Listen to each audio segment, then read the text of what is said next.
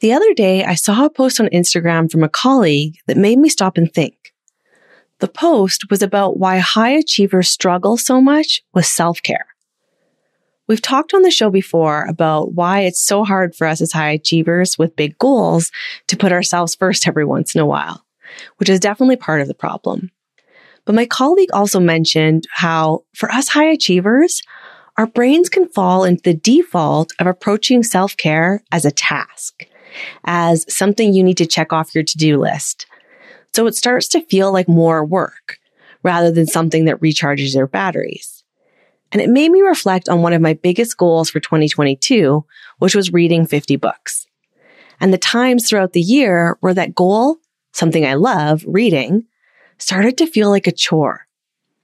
On this week's episode of The Bold Life, I'm sharing how I started to dread reading, a simple strategy I used to rewire my brain and bring back that joy instead of feeling like reading was something that I should do, and how you can use this strategy in your own life to train your brain to think about self-care differently, so you have the mental resources you need to stay motivated on your biggest goals. Okay, let's dive in. I'm Dr. Nicole Byers, clinical psychologist and neuroscience nerd, and you're listening to the Bold Life Podcast, the podcast for ambitious overachievers and recovering perfectionists who feel stretched thin and overwhelmed trying to do it all. As a recovering perfectionist with big career goals, I know how frustrating it can feel to never have enough time in your day, or to endlessly procrastinate because you lack the confidence to take action. I've spent years understanding how our brains work and the mental habits that get in our way.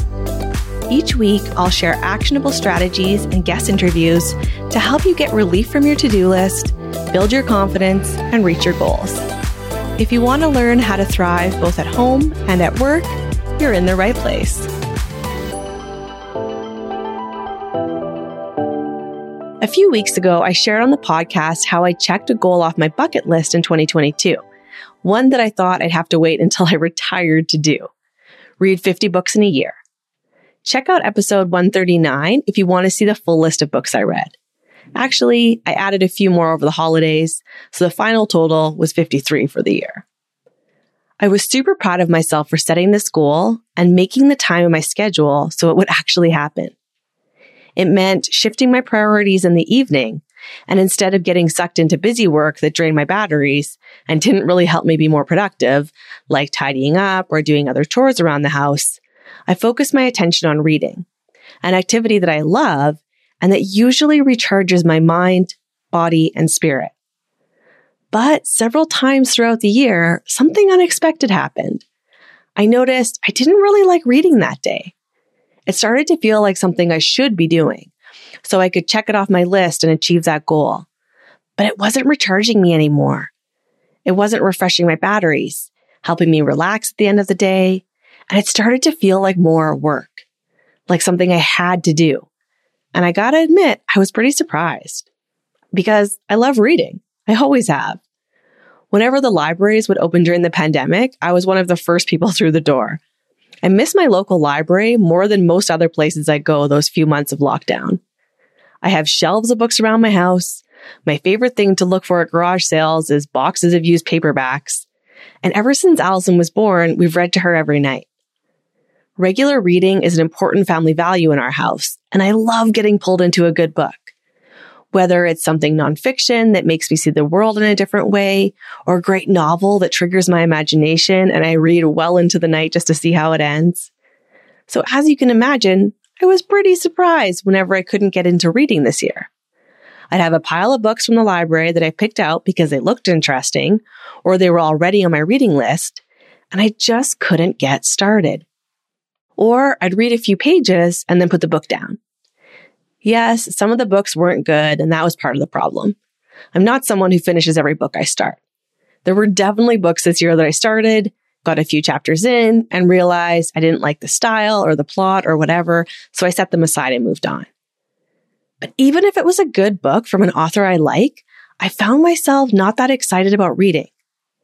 I've seen this happen a lot for high achievers, where self-care, whether that's reading or crafting or exercise or a nice relaxing bath, And our brains turn that self-care activity into another box to check, another thing to check off that to-do list. For high achievers like myself who struggle with self-care, often the culprit is we're approaching self-care from an achievement or task-oriented perspective. Let me explain. Say you've been listening to this podcast for a while, and I've convinced you as a high-achieving, busy professional that to truly thrive in your career and have a life, you can't work all the time. You need to put yourself on the to-do list, or you're going to burn out, and your productivity is going to tank anyway. So you're on board with the importance of self-care. But remember, our brains have default thinking patterns of understanding the world that trigger those go-to responses, that mental default. As a high achiever, often part of that default is a drive to succeed. You haven't gotten to where you are in your career by sheer luck, right? You put in a lot of work to get there.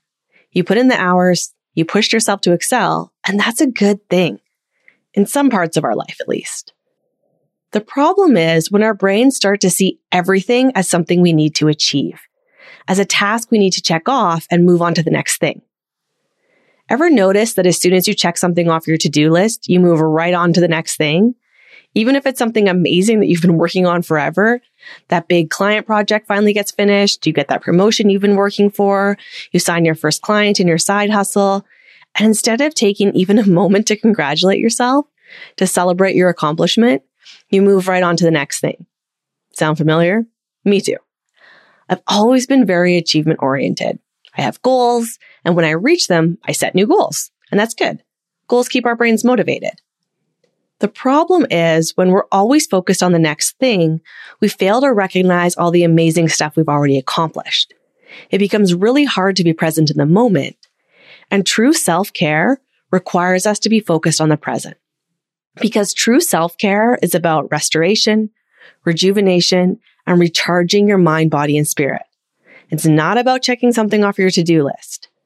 And when our brains tell us that self-care is something that needs to get done, something that should get done, something to check off that never-ending to-do list, it starts to feel like a burden, like another thing you have to do that overwhelms your brain, instead of self-care being about the process and experience of caring for yourself.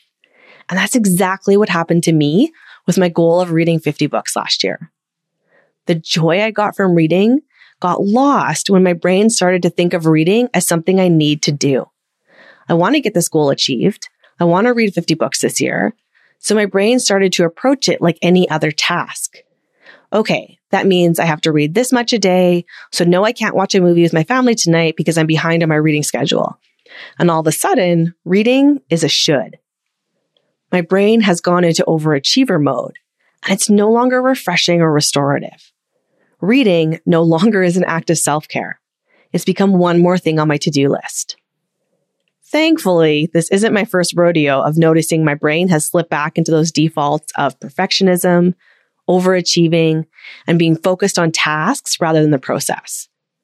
Once I noticed I wasn't enjoying reading anymore, that I was putting pressure on myself to check it off the list, I took a break. There were some days and even weeks this year that I didn't read. I took a break to remove that internal pressure to read. And after a few days of doing other self-care tasks like crafts with my daughter or binge watching Only Murders in the Building, I wanted to read again. The joy of reading came back. Important point here. That happened several times last year to me, where I lost the focus of reading as self-care, where I started to approach reading like a task I needed to check off. And each time I needed a break. I needed to step away from reading, even if that meant I might not read 50 books. And you know what happened? I still reached my 50 book goal. And I know those breaks helped. If I had kept pushing myself to keep reading when I was feeling stressed or overwhelmed, I would have been slower to read. We all read faster when it's a good book and we're really into it, right? Just like the importance of taking breaks during the day to refresh our brains that we've talked about on the show before, those breaks from tasks can also be a critical part of self-care. Important point number 2. Self-care looks different from person to person, and it can look different from day to day or week to week. Some days, reading was self-care, but other days for me, it was something creative like crafts or writing or doing something with my family, like going for a walk or to the park, or a TV marathon of my favorite show. And that's okay. The key for self-care to be truly effective is that you're paying attention to the moment. You're enjoying the process, not the outcome. And that after you do the self-care task, you feel refreshed and rejuvenated. Here's my challenge to you this week. Take 5 minutes, sit down with a paper and pencil, and answer this question for yourself. How do I feel right now when I do my self-care activities? Think about what you do weekly just for self-care. How do you feel when you do that task? Is it fun? Enjoyable? Do you feel refreshed, excited, and motivated? Or, like me and reading, has that self-care activity started to feel like a chore? Something that you have to do because you're supposed to do self-care. If it's option 2, mix it up. Do something else this week that you enjoy. Or take a week off to focus on self-care if you just need a break from that extra thing on your to-do list. Self-care is meant to recharge and refresh your brain. If it's starting to feel like a should, like something you have to do, it's not helpful for your brain or for your goals.